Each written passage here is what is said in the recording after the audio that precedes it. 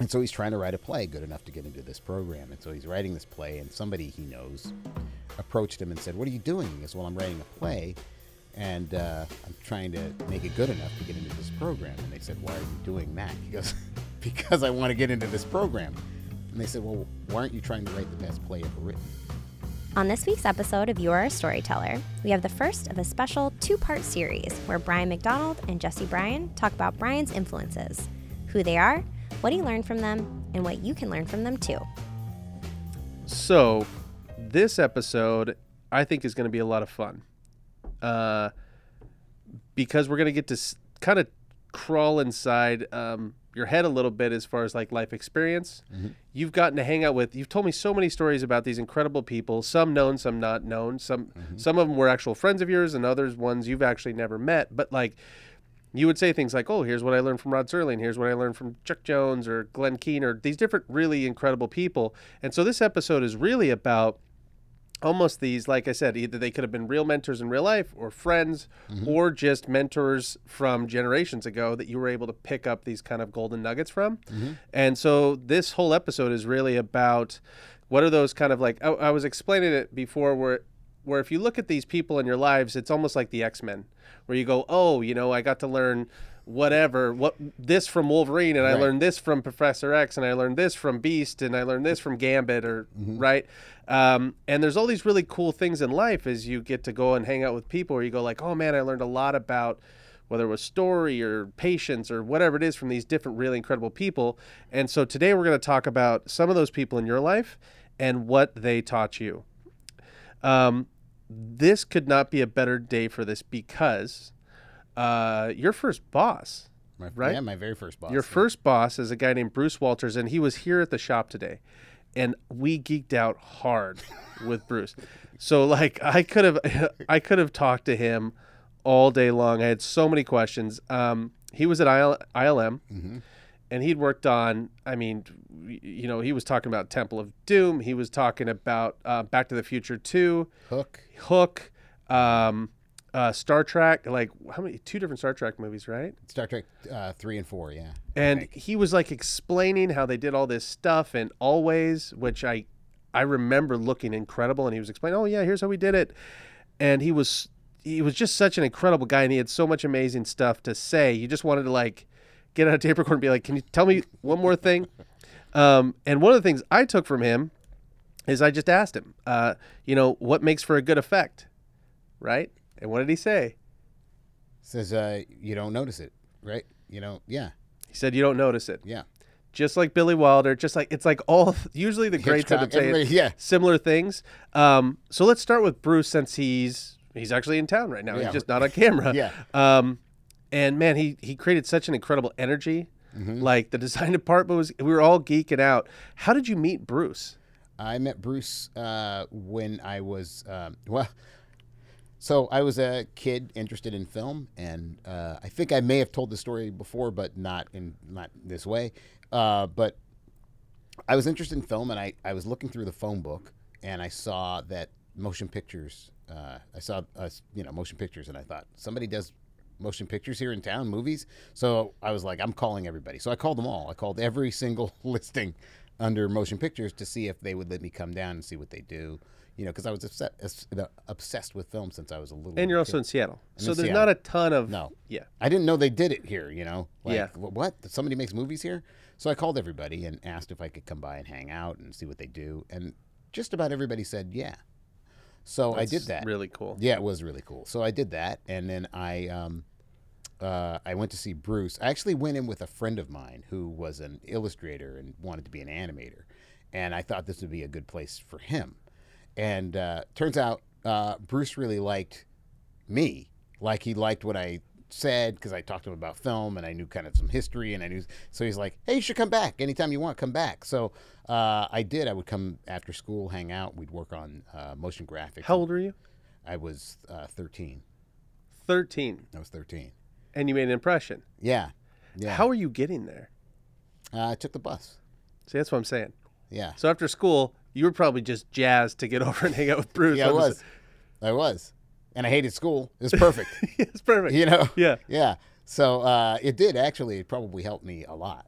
Yeah. because I was having such a hard time in school with dyslexia and whatever. Yeah, so yeah. I was like, and I could go someplace at school. I felt like an idiot, but I Yeah. could go work here and I would feel smart. Like Bruce would always, he appreciated my perspective. He appreciated my ideas. Sometimes I would use my ideas. So I'm 13 years old and would have an idea for a commercial. And or he's something. listening. And he would listen and he would use it often if it was good. He didn't lie to me. Yeah. He wouldn't use it if it wasn't good. Sure. But he would use it if it was good.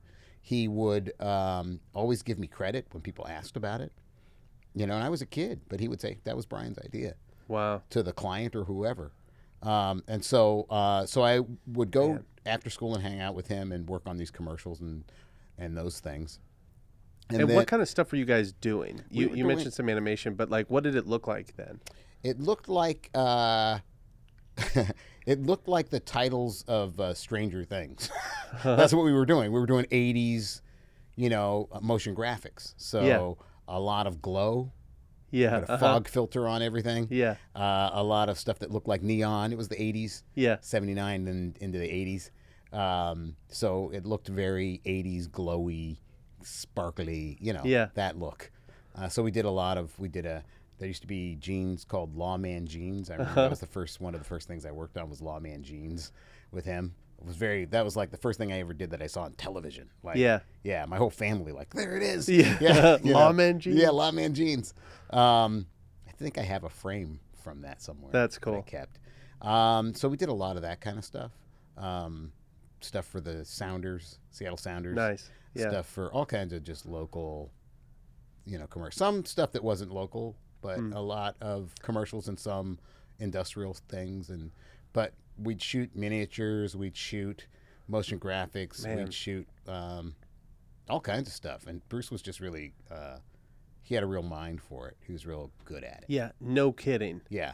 I mean, Yeah. geez, that guy, he was explaining, like, I was telling him that my oldest son was just watching Back to the Future 2, and I was like, the rain sequence at the beginning, he's like, oh yeah, here's how we did it, and we did this, and I was like, oh my God, like, Yeah. I have so many questions for you, and he's talking about Jurassic Park Yeah. and all this stuff. I was like, I'll tell you. So Bruce got hired to work at ILM in 1984, and so it was 1984. So I would go visit him. He'd say, "Hey, come hang out." So I would go hang out with him at ILM back then, and go to screenings with the crew and stuff like that. And I saw the second Indiana Jones. I saw Temple of Doom with the crew, and Star Trek 3 with the crew. man, And the Temple of Doom, George Lucas was at that screening. So that's George cool. was in Short Round, the kid was there.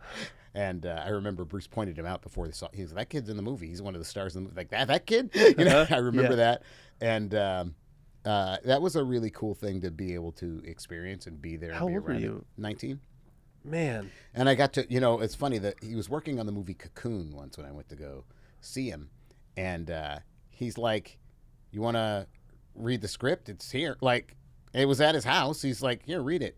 And he had the storyboards there and all the stuff. So I'd read it and I'd look at the storyboards. And, like it was all stuff I probably shouldn't have seen. And back now, I'm sure, he'd probably lose his job and his Yeah, house yeah. and everything else. Yeah, Back then yeah. it wasn't like that. So, Yeah. and there was no internet. So it wasn't going to go anywhere. right? So, I would just read the stuff, and it was cool to see the stuff as it was being made. And then go to the ILM and see what they were doing and how they were doing the effects and talk to some of the storyboard people. And Man, think about where your life would be if Bruce didn't pick up the phone. I have no idea. I don't know. That's incredible to me. Yeah. Like 13-year-old kid, hates school. I know exactly how that feels. Yeah. This dude picks up the phone. Mm-hmm. Jeez. What did that teach you? What did you get to learn from him? Like, was it all craft stuff? Was it? Some of it was. Here's the thing. I think I learned things from Bruce he didn't mean to teach me. So sometimes mentors do that, right? So he would teach me things like he was so good at doing motion graphics. He was so good at understanding how these things worked. It was like he could do it all in his head. So back then it was all on film and it took several passes through the camera and all these things. And sometimes Bruce would get all of the artwork we needed, but have no idea how it was going to be done. Like, I don't know how we're going to do this. And we'd start shooting, and he'd go, I'm not sure. And he would sort of make it up as he went along, Yeah. but it would all work. It all made sense, and it all worked. But that was very difficult to learn, right? Because he understood things I didn't understand about the math of things and the physics behind how the lenses were doing whatever. That's all stuff I didn't know, right? But he did. And so I didn't learn as much about special effects as I thought I would learn from him because he was so intuitive for him. Or at least it had become intuitive. And so what I did learn, though, was he trusted himself. He trusted that everything he knew would help him. And he's like, I'll just get all the artwork. We took the job, right? I'll be able to do this. So sometimes, like, when I wrote these books for First Second, and when I was writing this one of the books, I was like, well, they gave me an advance. I've got to write this book. But when somebody pays you money and says, okay, write a book, it actually becomes it's a scary thing. Like, they trust that I can do this. And I think one of the reasons I have the confidence to be able to do it, there are a lot of people who are better writers than I am and all kinds of things, but they can't.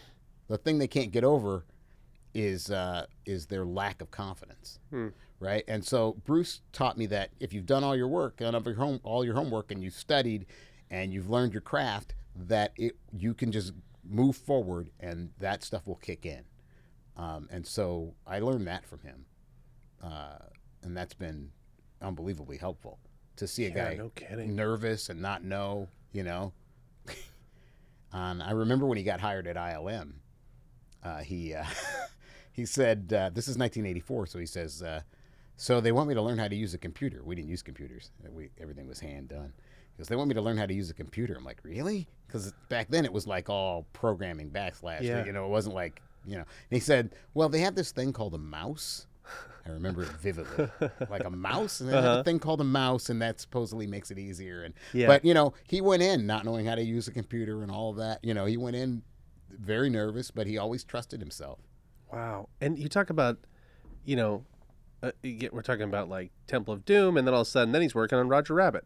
Yeah. And then after Roger Rabbit, I did, what, just like always, or what you're looking at going like, the stuff that he was able to work on, and at that level, and kind of that idea of going like, nah, I know enough. Right. And I know the right questions to ask, and like, I'm going to figure it out, and I'm going to just say yes. And like, that's a really amazing thing.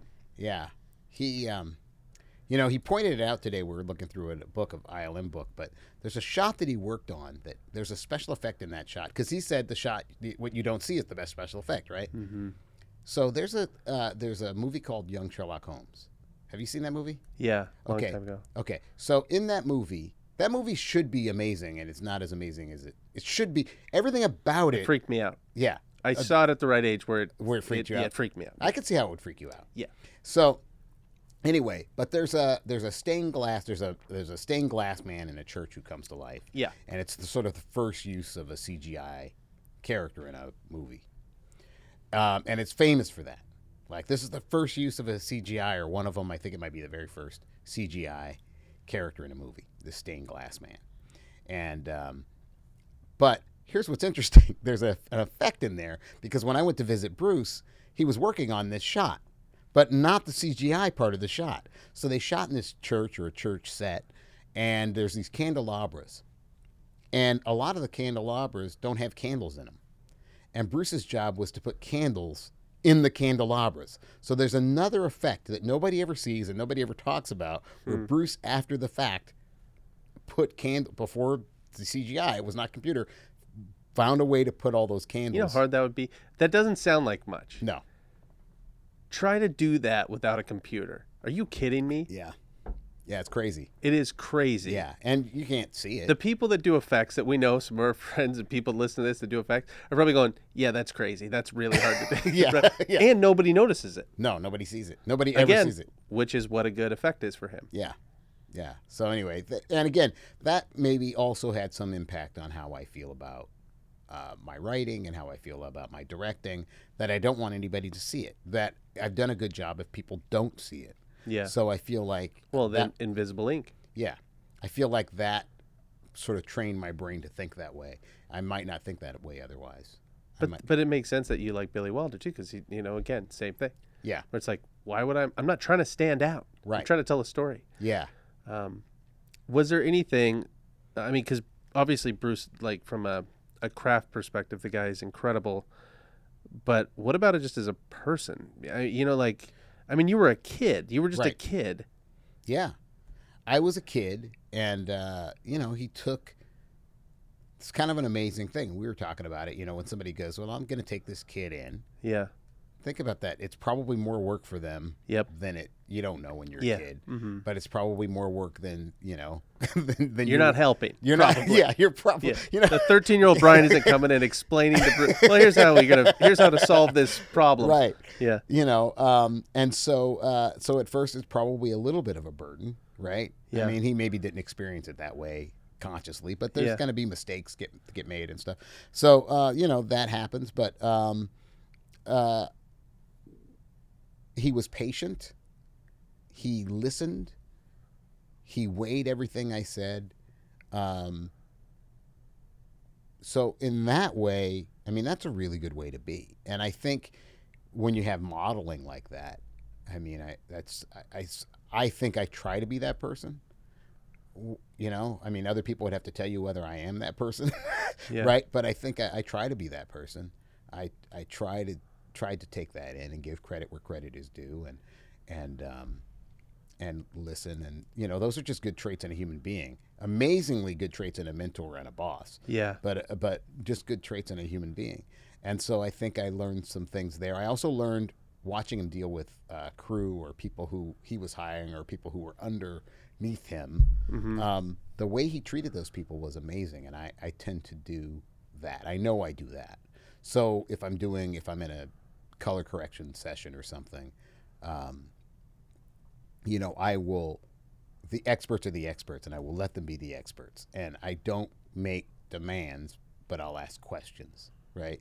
So I'll does that seem like it works to you, right? Mm-hmm. And I might explain why I think, but because maybe I told you this story. So I worked at an effects house. This is after Bruce left, and I worked at this effects house that was part of a bigger film lab, and they had a video department when video was kind of new, and they had a video department, and they were doing video editing over there, and it was like we were film people, so we were like kind of we're film people, they're video people. Yeah. But I would go visit the video people, and they were always very nice to me. Excuse me. And so I would go over there and sit over there, and they'd talk to me because I'm a kid, so they'll talk to me.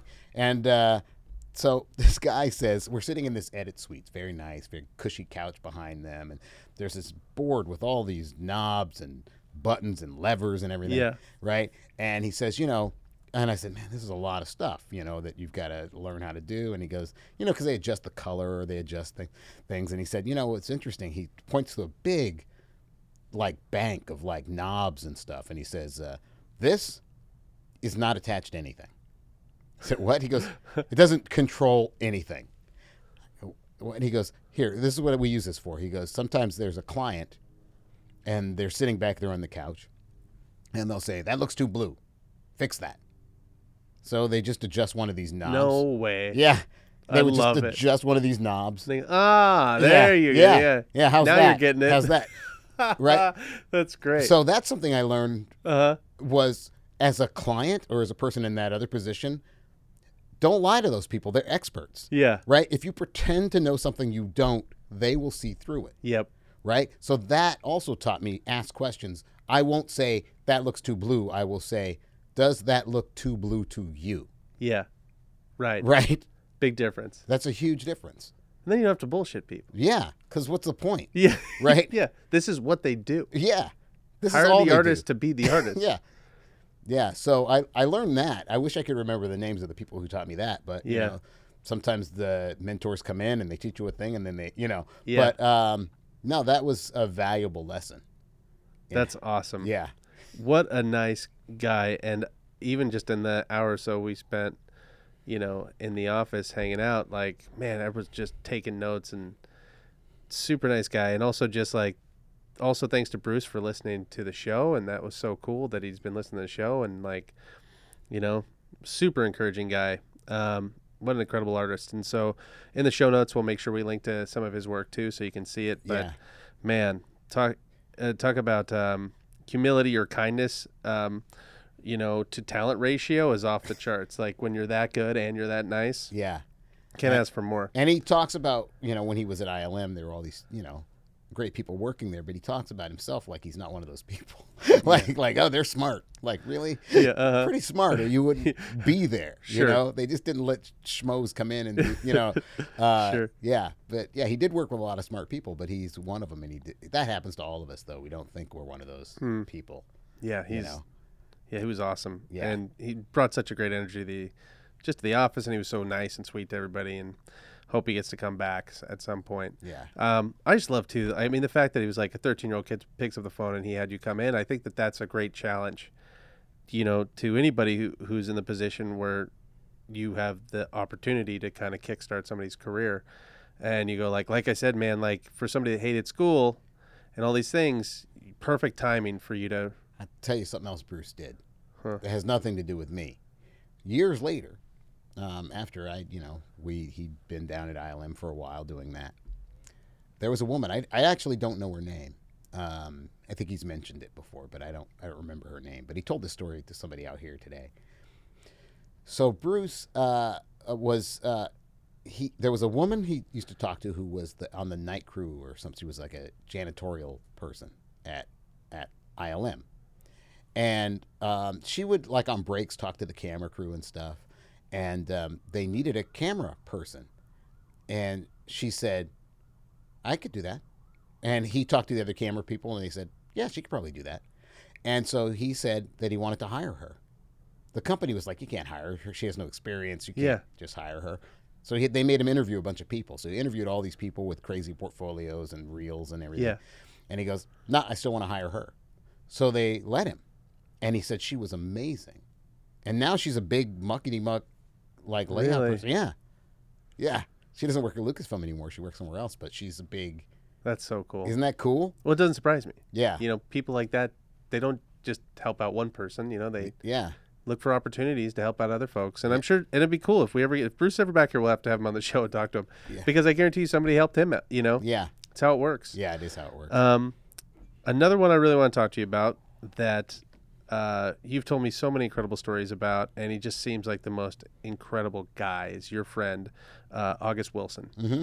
For people that don't know, can you explain who he is if you don't already know? August Wilson will go down probably as one of the most important playwrights of the 20th century. I think that's who he is. Yeah. Has a theater named after him in New York. He lived long enough to see that they were going to name the theater after him. A guy came out from New York. I remember when he was dying, and a guy came out from New York to get a bunch of his signatures so they could make the sign with his actual signature. Yeah. So he got to see. This theater, I think he died before it actually happened, but yeah. So no, he was a good dude. What plays would people know? Well, Fences was just made into a film with Denzel Washington directing and starring in it, so they'd probably know Fences. But he wrote a play called Ma Rainey's Black Bottom, which was his first play on Broadway. That's the one where Will you tell that story? Yeah. So he was a playwright, but he wasn't known, and nobody knew him, and he was just writing stuff, trying to get produced, and he wanted to get into a playwriting program, I think at Yale. I think Yale Drama or whatever. Don't quote me, but I think it was Yale. Anyway, so he wanted to get into this program, and so he's trying to write a play good enough to get into this program, and so he's writing this play, and somebody he knows approached him and said, "What are you doing?" He goes, "Well, I'm writing a play, and I'm trying to make it good enough to get into this program." And they said, "Why are you doing that?" He goes, "Because I want to get into this program." And they said, "Well, why aren't you trying to write the best play ever written?" And he took that in, and he goes, "You're right." And he wrote it, and that was the first play he had on Broadway. That was Ma Rainey's Black Bottom. It's incredible. Yeah. Yeah. Yeah. Right? Yeah. Mindset. Yeah. What are you doing? Why would you waste your time trying to be good enough to get in the program? Right. Write the best play ever written. Yeah. Broadway. Yeah. That's crazy. Isn't that crazy? How'd you meet August? I met August on the street. Because he has like a memorial here in town, and like he's huge deal. So you just met him on the street. Did you know who he walking by? Were you like, oh, that's August Wilson? Like, yeah. Really? Yeah, I recognized him, and it was at a movie theater that doesn't exist anymore. It was a little mall that had a movie theater in it, and I was up above where the movie theaters were, and he was down below at like a newspaper stand. He read the newspaper all the time. He read the New York Times. Like if you'd run into him, he'd always have the New York Times, and when you'd have a conversation with him, he would write things down in the margins of the New York Times. So you'd be talking to him, and he'd go, "That's good," and he'd write stuff down in the margins. Yeah. But anyway, so he was looking at the paper or something, and I said, "Oh my God, it's August Wilson." So I excused myself from my friends, and I went down and I said, "Hey, are you August Wilson?" And he said he was, and he was very nice to me, talked to me for a few minutes, and then actually gave me his phone number that first day that we talked. You're kidding? No. Yeah. I had that card that he wrote his name and his number on for ages. And then one day I was looking through stuff, and I'm like, what do I need this for? Right? And I threw it away because I just knew him. He was just a guy I knew. Not just this scrap of paper that I kept coming across. Yeah. And now I wish I had it. Yeah. Yeah. But that's how I met him. And so then he was in the neighborhood. We were in the same neighborhood. So I would see him a lot, and we would talk more and more, and the conversations got longer. And the coolest thing for me was that so one day he was I ran into him. Yeah. And I love it. You just ran into him. Yeah. Well, yeah. Anyway, so one day I run into him, and he says, oh, I had dinner with Charles Johnson last night. Now, Charles Johnson is a novelist. He's a National Book Award-winning novelist, Charles Johnson. I know Charles now, too, Chuck. Yeah. Also, Chuck, August won. He won the Pulitzer, right? I think he had 2 Pulitzers. Yeah. So we should probably mention that. Yeah. And he had every award. Yeah, you know. sure. And so, but in literature, Charles Johnson is a big deal, and they were buddies. So I knew Charles Johnson, Chuck, and I knew August Wilson, but I knew them separately. I didn't actually know them. I never was in the same room with both of them at the same time. Yeah. But they would hang out. They're close. They were closer in age, and they would hang out together. And in fact, Charles Johnson wrote a book about them, or a story about them called Nighthawks hanging out together. Oh, cool. And so one day I ran into August, and I didn't know Charles Johnson very well at the time, but Charles Johnson had been a fan of a couple of things I had written, and so I kind of knew him that way. And he goes, August says, "Hey, I had dinner with Charles Johnson last night." He goes, "We spent half the night talking about you, man." I'm like, "What?" Wow. Yeah. August Wilson and Charles Johnson. They were like, "Oh yeah," because they really liked Invisible Ink, and it was like that was the best compliment in the world. Yeah, that probably put fuel in your tank for a while. It still puts fuel in my tank. Like I was crazy. Well, how did that hit you?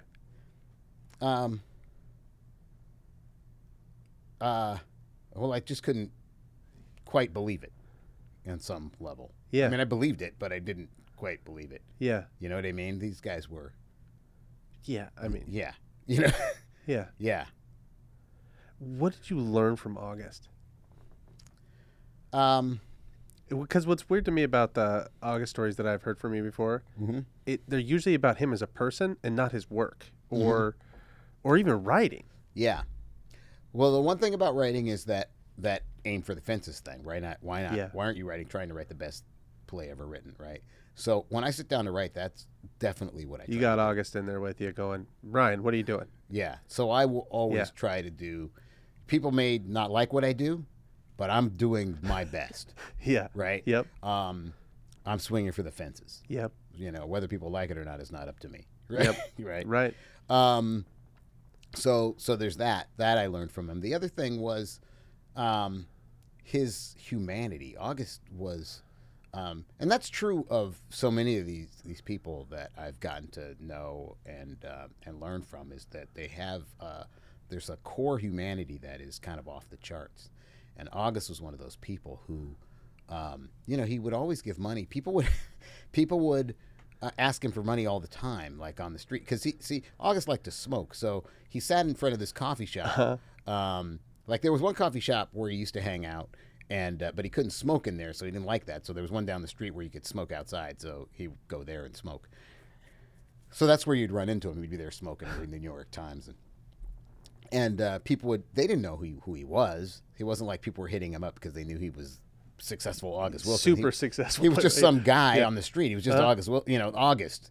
And so they were like, "Hey, August, give me some money," or "August, give me a cigarette." And he was always like, "Yeah, okay." He didn't hesitate. He would just give people whatever.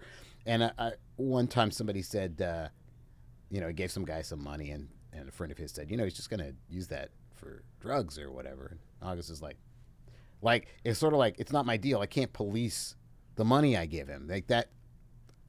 I can't tell him what to do with his money. Yeah. He asked me for it. It was I a did. kindness, and he did it. Yeah, and that's just the way he was. I never saw him say no to anybody. Never. He Wow. would go to people's plays if you were like just a young playwright, and you go, "Hey, you're August Wilson. Will you come to my play?" Man, he the would come, guts it would take to ask that question. but he would do it. He would go. So you're August Wilson. So, Pulitzers and all that. But hey, I put up a show. Will you come check it out? He would go. That's crazy. Yeah. I love that. Yeah. I saw him talking to playwrights about their plays, like, well, you got to do this, you got to do that. Like he'd be at a cafe or something. He'd be talking to them, giving them notes and pointers and stuff. Like he was unbelievably generous with his time, with his company, with his knowledge, he was amazing. Yeah. And so, and I told you the story about, so there was a guy in the neighborhood, Gunars, right? Yeah. Have they told that in the No, show? I don't think you told that on the show. So there was a guy in the neighborhood. His name was Gunars, and Gunars was an old guy, German. He was from Germany, but he had been here a long time, and he was as old. Actually, he had been in the Hitler Youth You're when he was a kidding. kid. But he was like, it was compulsory. It wasn't like, it wasn't Yeah, like I right. wanted to be in the Hitler Youth. It was Yeah. like that's what you had to. So that's the age he was. He was that old, and but he was a little bit like, you never knew. It's like, is Gunars homeless? Does he have a place to live? Like, you never quite knew. He was always a little dirty and always a little, and he had this really gruff voice, and he was just, some people were really annoyed by Gunars. Other people were like, whatever. But I knew a lot of the vendors that like coffee stands and stuff. They were like, oh man, here comes Gunars. Anyway, Gunars was just a figure in the neighborhood, and he died. And there was a thing in the paper that said he had died, and he was just a guy in the neighborhood. Like I don't, as far as I knew, nobody knew him well, Right. And August, I ran into August, and he goes, "Hey man, did you know Gunars?" Because he's looking at the paper, because he always was looking at the paper. Hey man, you know Gunars died? I'm like, yeah. He goes, "You got to go to the memorial?" I'm like, "No." Like, you know what I Yeah, mean? Like, like, I don't know. Yeah. No, I'm not going. And he goes, "I'm gonna go, man. I'm going." And he went. He went to Gunars' memorial. Not only did he go, what I heard from another mutual friend is that August walked around to everybody at that funeral and said, "Did Gunars have any debts?" Because he was going to pay Gunars' debts. It's unbelievable. Yeah, that's crazy. Gunars is dead, and he still wants him to be thought of kindly, right? So he's Yeah. like, I'm going to pay his debts. A man that he's not, Yeah, he's just a guy in the neighborhood, yeah, right? That's incredible. yeah. This is all the stuff you don't learn about guys. Like, when you just read about him, Right. you're like, well, a very talented person, one of the greatest American playwrights ever, Yeah. right? But you're not going to hear that story. No. And that had to have affected his writing, Right. just being that human of a person. That affects the work. That impacts the work, right? Of course it does. He had an ability to see the perspective of other people, the points of view of other people, to humanize people rather than dehumanize people, right? People on the street he gave money to, all that Yeah. stuff. And that all came through his work. Man, yeah. Yeah. Stuart Stern was like that too. Well, let's talk about Stuart. Okay. I mean, you have gotten to really learn some gems from some really incredible people. Been We've very touched lucky. on Stuart before, but just in case somebody doesn't know who Stuart is, what did Stuart do professionally, Mm-hmm. and how'd you meet him? Stuart wrote the movie Rebel Without a Cause with James Dean. James Dean did 3 movies. It's cold in here. I can't talk. It's very cold in here. Yeah. James Dean did 3 movies, and so one of them is Rebel Without a Cause. And Stuart wrote that, but he also wrote a movie called Sybil, which was a TV movie with Sally Field doing her first sort of real serious work. She's amazing in it. It's my favorite piece of Stewart's. But lots of other things. He wrote a movie called The Rack, which was from a Rod Serling teleplay. You want to explain that had he ever met Rod Serling before? Well, I mentioned Rod Serling in passing once, and he just said, "Oh, I miss Rod." I'm like, "What?" Yeah, uh-huh. But I guess they had the same secretary once upon a time. They shared a secretary. Sure, of course so, they did. Yeah. But whenever I talked to Stewart, I could mention anyone, and he would have a story about them if they were famous. Who was his uncle? His uncle was Adolf Zucker, who started Paramount Pictures. So when he was a kid, he would spend summers on the estate of his uncle, Adolf Zucker. You showed me some of those photos. They're insane. Yeah, they're crazy. Yeah. But anyway, so when he was a kid, he would meet silent movie stars and stuff. But that photo, it's crazy. It's not a photo. Yeah. So what was he like? Stewart? Uh-huh. He was a really gentle soul. He was the sweetest human being you'll ever meet. I can't. He was just a sweet human being, and nobody understood how he could be that sweet. Like, how could a person exude that much kindness and understanding and sweetness? And he, he didn't have the. You think my uncle, started Paramount Pictures, that he would have an easy childhood, but it wasn't that easy for him. And he loved cows. Kid. In fact, when he met James Dean the first time, they mooed at each other because they could both do cow impressions. So they were they were kind of awkwardly sitting across from each other, and Stewart was like, "Mmm." James Dean was like, "Mmm," and pretty soon they're mooing at each other, became friends. But that's crazy. Yeah, I love it. They were really good at doing cows. They were buddies. They were pals. Yeah. That letter he wrote for James Dean's his uncle. Uncle. Yeah. It's incredible. Yeah, it's online. We could link to it, I'm sure. Yeah. Dude knew how to write. He was a good writer. He wrote a really great letter to me when a friend of mine was dying about grief, and it's the most amazing letter. Yeah. But Stewart, he liked cows. So, and the reason he liked cows is that his mother was a pretty cold person, and probably did not want to have Stewart. And Stewart would I think it was on his uncle's estate. There was somewhere where there was a cow when he was a kid, and he just loved the way the cow was so affectionate to her calves, and he would curl up as a little kid with the cow for affection. So he had So he had a lot of hurt. He had a lot of pain, but it didn't come out as anger. It came out as kindness. It came out as understanding. So it was like, "Oh, I see how you're hurting too." He said that he would meet people and picture them as babies. So he just met everybody and pictured them as babies. And that brought out a kind of kindness. He was just I can't explain it, what he was like. Will you tell that story of one time you told me about the power of silence and what you learned the power of silence? Oh, right. I don't think we've ever told that. I don't think so. So I talk about this when I talk about writing dialogue. I can't stand the way people talk about dialogue. The way people talk about dialogue now is they talk about dialogue that's noticed, right? So if it's snappy or clever or whatever, they go, "What really great dialogue." And no matter how lame it sounds or no matter how unrealistic it sounds, right? And people say good dialogue. They don't mean what I would mean, which would be effective dialogue, right? My idea of good dialogue would be dialogue that sounded like natural conversation. That dialogue you don't notice. Right. That carried a lot of information you needed the audience to know. Right. Right? Just like Bruce said, dialogue you don't notice. Right. Yeah. So, the fireworks dialogue, I'm not a big fan of. Right. Right? But I don't want to talk about those writers and directors. We can guess who they might be. Yeah, right. I'm not a big fan of it because it's all about getting noticed. Right?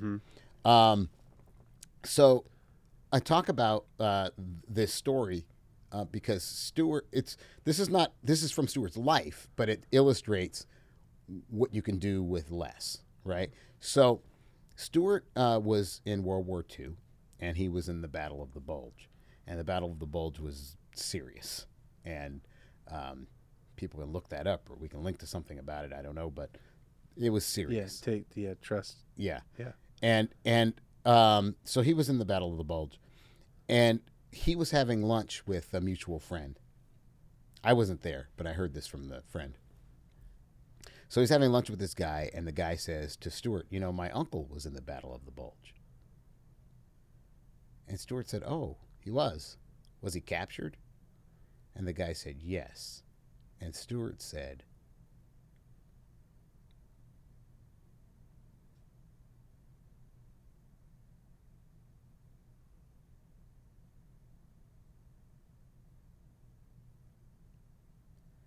now, you can't write a speech that good. So don't try. Right. Right? You fill it with what you need to fill it with. Right? It's too horrific to speak. Yeah. It's too tragic to talk about. And not talking about it is so much more powerful. And sometimes I read people's dialogue and I'm like, why are you talking? Shut up now. Mm-hmm. It's going to be stronger. Yeah. Yeah. I told you the story about, I was talking to my grandma, I was interviewing my grandma.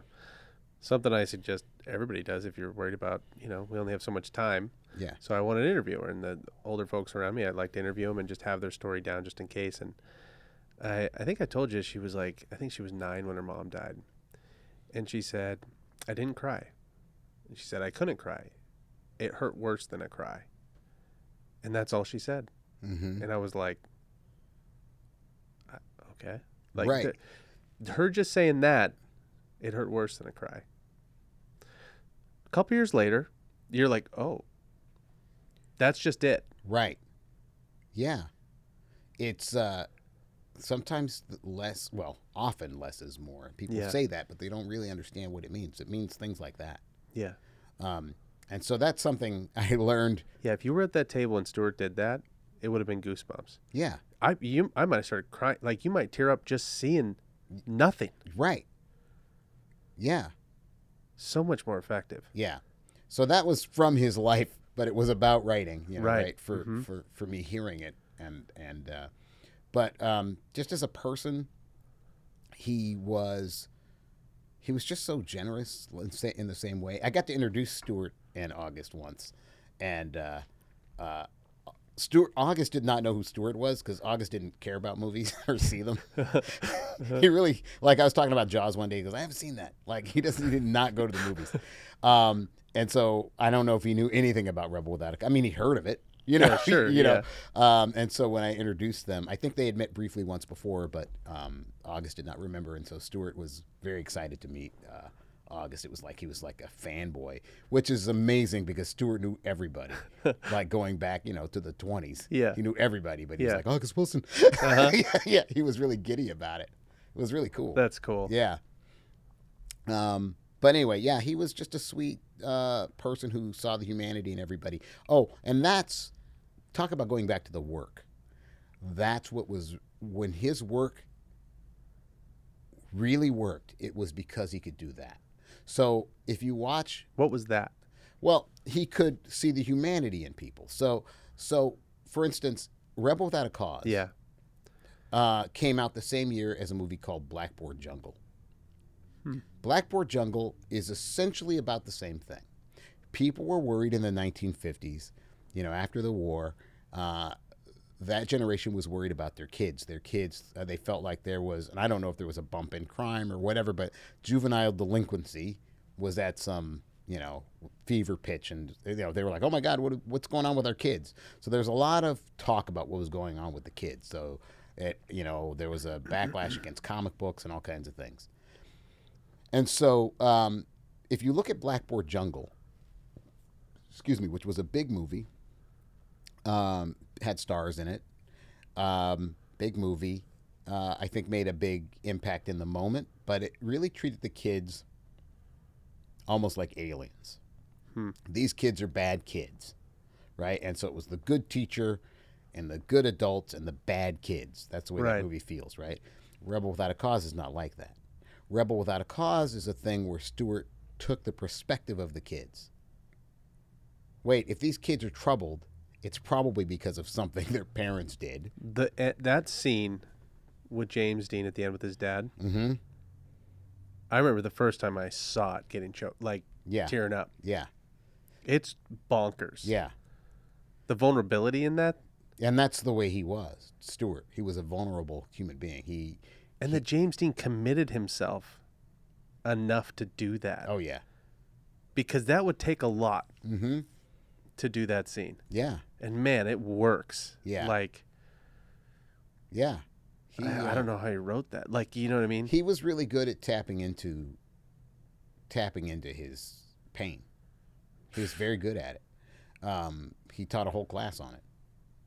The Personal Connection was the name of his class, and that was all about tapping into that pain. So he did not shy away from that in his writing at all, and you see it in Sybil. Is that something you've learned? Oh yeah, yeah. I'll go there to write. I'll go there. Is that why? Does that I know when you just wrote your new show, you went away. Mm-hmm. Does that have something to do with that, or is that just so you can concentrate? That was more about concentration, but I can't say that I didn't. I have to prepare like an actor, right? I have to make those emotions that the characters are going to be feeling available to me, so that I'm not writing from a place of observation, but I'm writing from a place of actual feeling, right? Not this is what it's like. This is not what things look like when people are sad. I have to find a way to write. This is the way it feels when you are sad. Mm-hmm. You know what I mean? Oh yeah. Yeah. So I'm trying not to write. I'm telling you, for folks who haven't seen Rebel, you should watch it. At the very least, watch the scene with James and his dad because it's bonkers. Yeah. So, but he was good at tapping into. You can feel that, man. Yeah. No, he was very good at that. And so again, there's no line between the person and his work that way. Yeah. Right. That's who he was. That's shows in his work. Some people are better in their work than they are in life. Yeah. Some people are jerks in real life and somehow do tender, amazing work. Sure. But that's not true of the people I know who do amazing, meaningful, emotional work. Yeah. They're amazing human beings who see the humanity in others and are not afraid to show others their own humanity. August Stewart, Glenn Keane's like that too. Let's talk about Glenn. I've only seen interviews with Glenn Keane. Obviously, I'm a fan of his work. Can you kind of fill people in on who he is if you don't know who he is? Glenn Keane is he's an animator. That's one of the things he storyboards. He directs now. But it's been directing for a while now, I should say. But he's the guy. He designed and animated Ariel in The Little Mermaid, and The Beast and Beauty and the Beast, sure. and Aladdin, sure, and Pocahontas and Pocahontas. Yeah, right, right. Yeah, most of your childhood. Yeah. Mr. Keane was kind of at the center of that. Yeah. Talk about his family. Who was his well, he's got his dad was a guy named Bill Keane who did a comic strip called The Family Circus. I just thought it was so cool that's so cool. You know? Yeah. And then both of his kids are artists.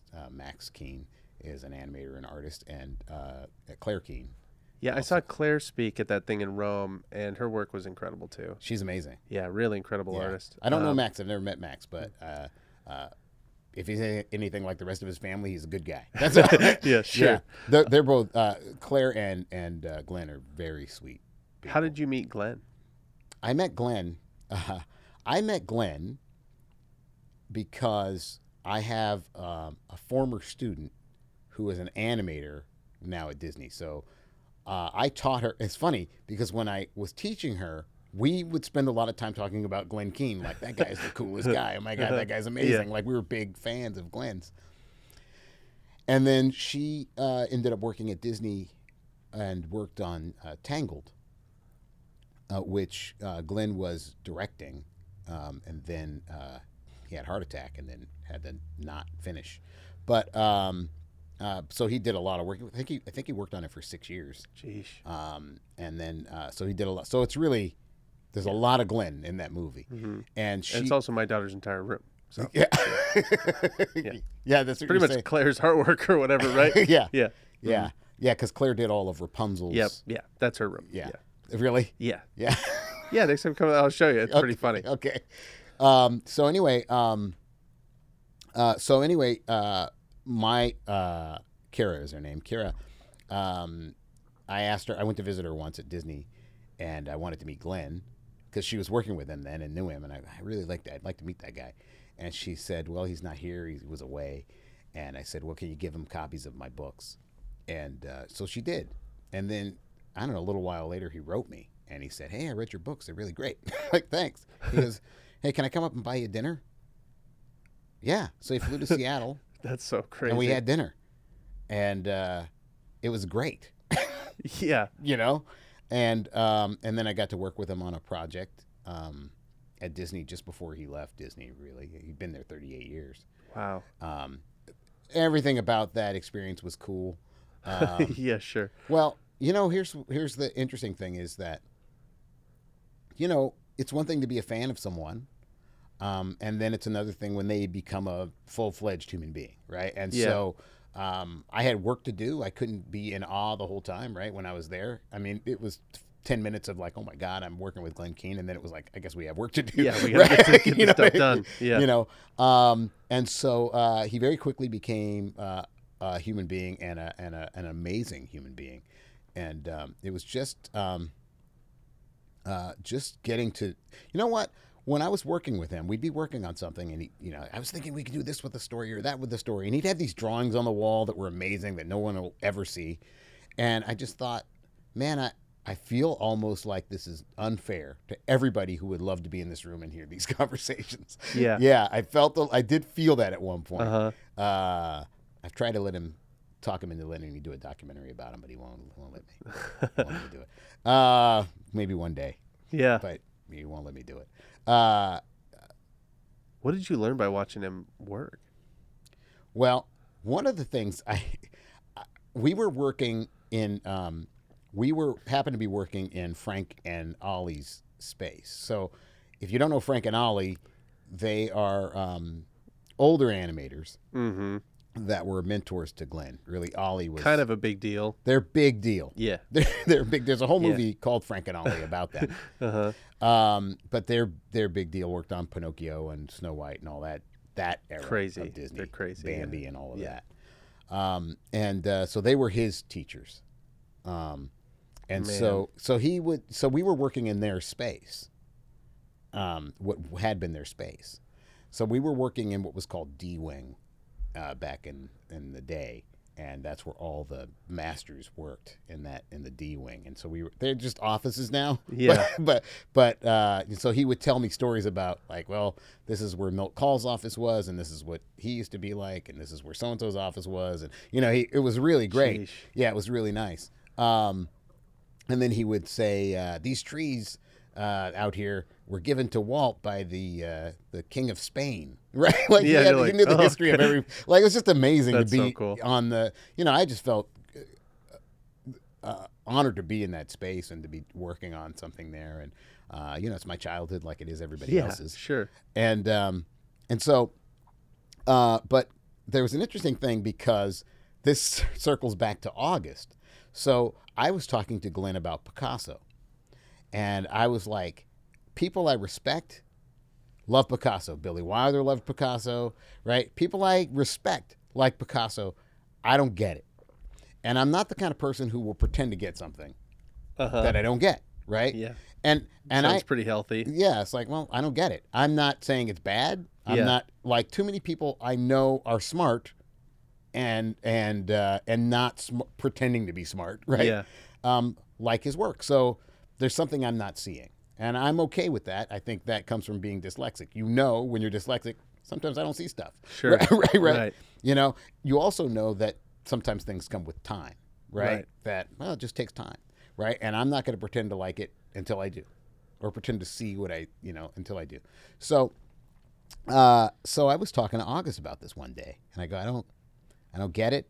I don't know why he came up, but I was Wait, like, you were talking to August? yeah, I was talking to August because we'll get back to the Okay. Glenn, but I was talking to August about Picasso, and August said he just listened and he said, "Well, have you ever watched him paint or draw?" And I said, "I don't know. I maybe." He goes, "Well, you should do that." So I did. You can see it on YouTube. There's him drawing and painting and stuff, and I watched him, and I was like, okay. Then I'd watch him again, and I watched him again, over time. And I did see some interesting things. And one of the things I saw, there's one thing where he's drawing and it looks like a hand, and then it looks like a chicken, and then it looks like something else. But what I noticed is that he didn't make any mistakes. And I don't mean didn't make any mistakes like, I mean he didn't recognize any mistakes. So it was almost as if whatever line was made was the right line. There's a kind of confidence. Yeah. Like, nope, that's what that is. And there was no going back or no You thinking. do those single stroke drawings Yeah. of like a penguin or a dog. But yeah. this became like, it's like he didn't know what it was. Like, whatever this is going to be, it was like just this interesting Yeah. thing where there was a kind of confidence that this was just going to work. And that's what I got. I was like, oh, that's a really interesting thing, because that's something I can take with me, right? That you can just, you take your craft and then you can feel your way through things, and you may be able to embrace what you might think of as mistakes, right? Yeah. He embraced them so freely that there was no break, there was no line, there was no thought, there was no, right? Yeah. It was amazing. So that's what I saw. Anyway, I was telling this story to Glenn. Yeah. It was like the end of the workday. So the next day I come into work and Glenn is there and he's watching Picasso paint. And it's a you can see it, and he's painting on glass. So the camera's on the other side of the glass. Yep. And he's painting. And It's at the end of the Think Different commercial too. Yeah. Yep. and so Glenn is watching it because I told him this story. Yeah. And then Glenn says, "Look where he's looking." And I was like, "What?" He goes, "Look where he's looking." I looked. I didn't know what he was talking about. He goes, "He's not looking at the line he's painting.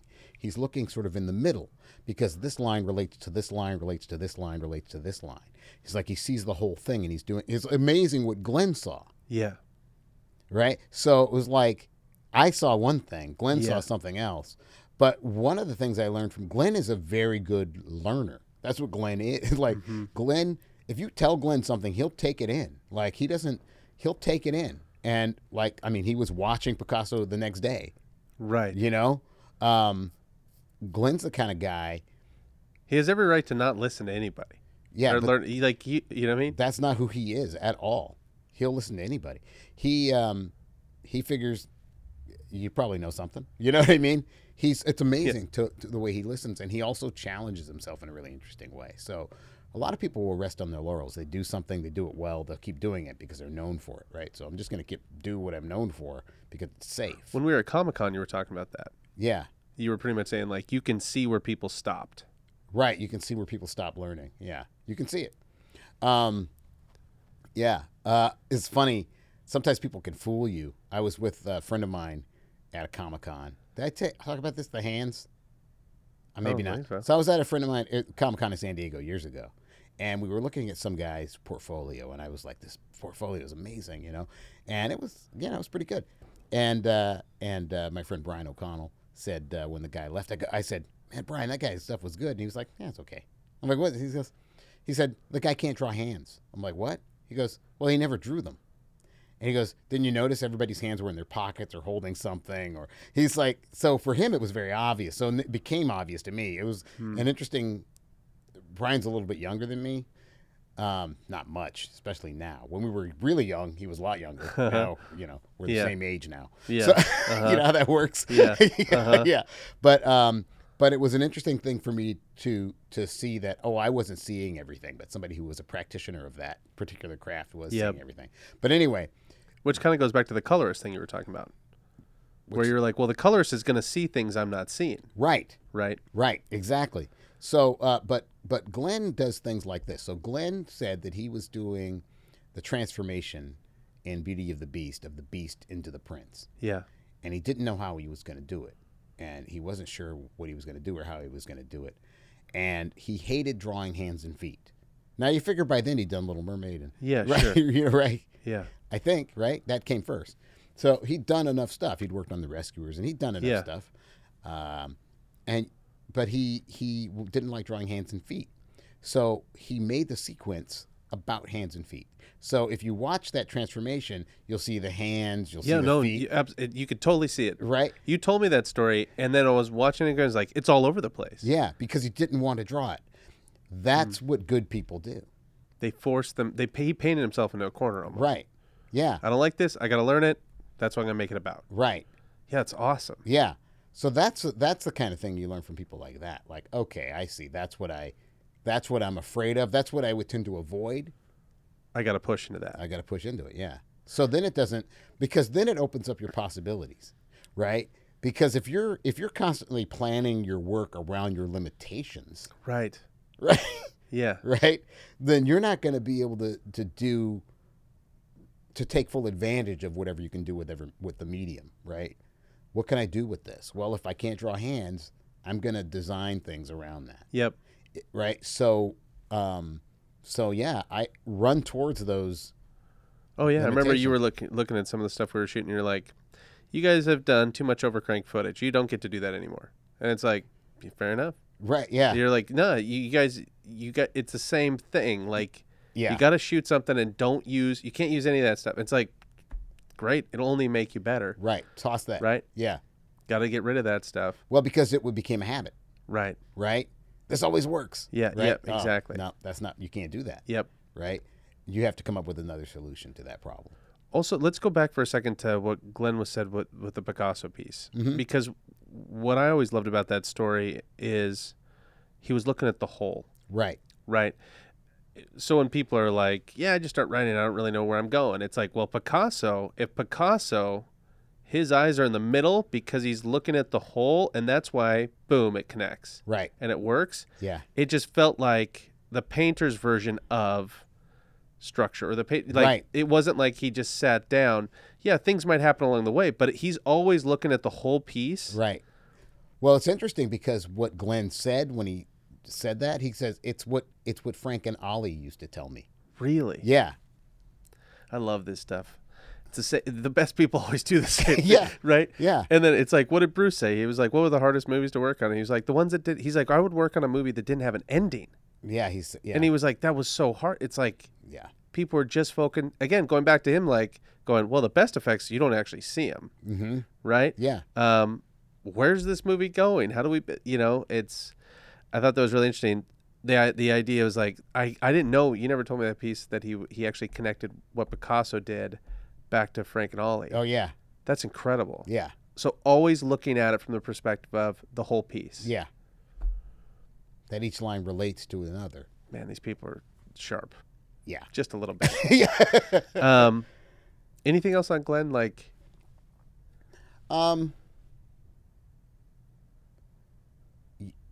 Glenn is a family man. Glenn is all about his family. yeah. And the first day we worked together, he's like, well, you got to come to my house and meet my wife. Right. Uh-huh. So we go to his house. His wife, Linda, she's very sweet, and it was cool to hang out with them at their house. But to him, I think there's not very much of a line between his work and it's that same thing. There's a crossover, his family life and his work life, or his work. He tries to, I think, connect those things as much as possible. Mm-hmm. Now, that's what his dad did, right? His dad did a family comic strip, Sure. right? Taking stuff from his life and putting it in comic strips. So I think Glenn, that's the only way he knows how to work, right? Yeah. That's the way his dad worked, right? So even though it's not direct as what his father was doing, Yeah. it's still, there's a direct line between this was my daughter when she was this age, and I have a character who's that age, so I'm going to, use what I know about my daughter to animate. That's this really kid, cool. that kind of thing. But that's So, still personal. yeah, he makes it personal. He finds a way to make it personal. And you can feel that. I mean, you're talking about some of the greatest, most beloved characters Yeah, ever. yeah. You People's can feel entire it. childhood, it's like, Glenn kind of did that. You know Yeah. what I mean? Like, that's really amazing. So I was speaking at Disney. Again, this is just before Glenn left. I was speaking there. giving a talk, and Glenn introduced me, which was very nice. And afterwards, we're having lunch, and Disney had given me a book of it's their animation book, so it's like, I think it's just called Animation, and it's got it's oversized and it's got these drawings in it.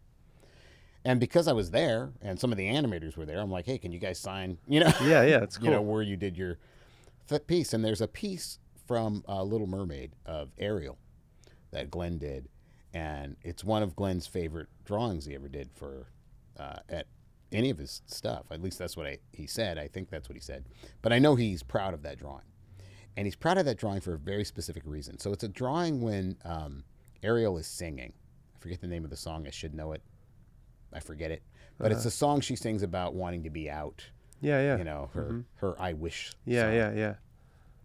And everybody knows it. And I'm sure there's a bunch of people now going, right? Yeah, but I don't remember what it is. Yeah. But anyway,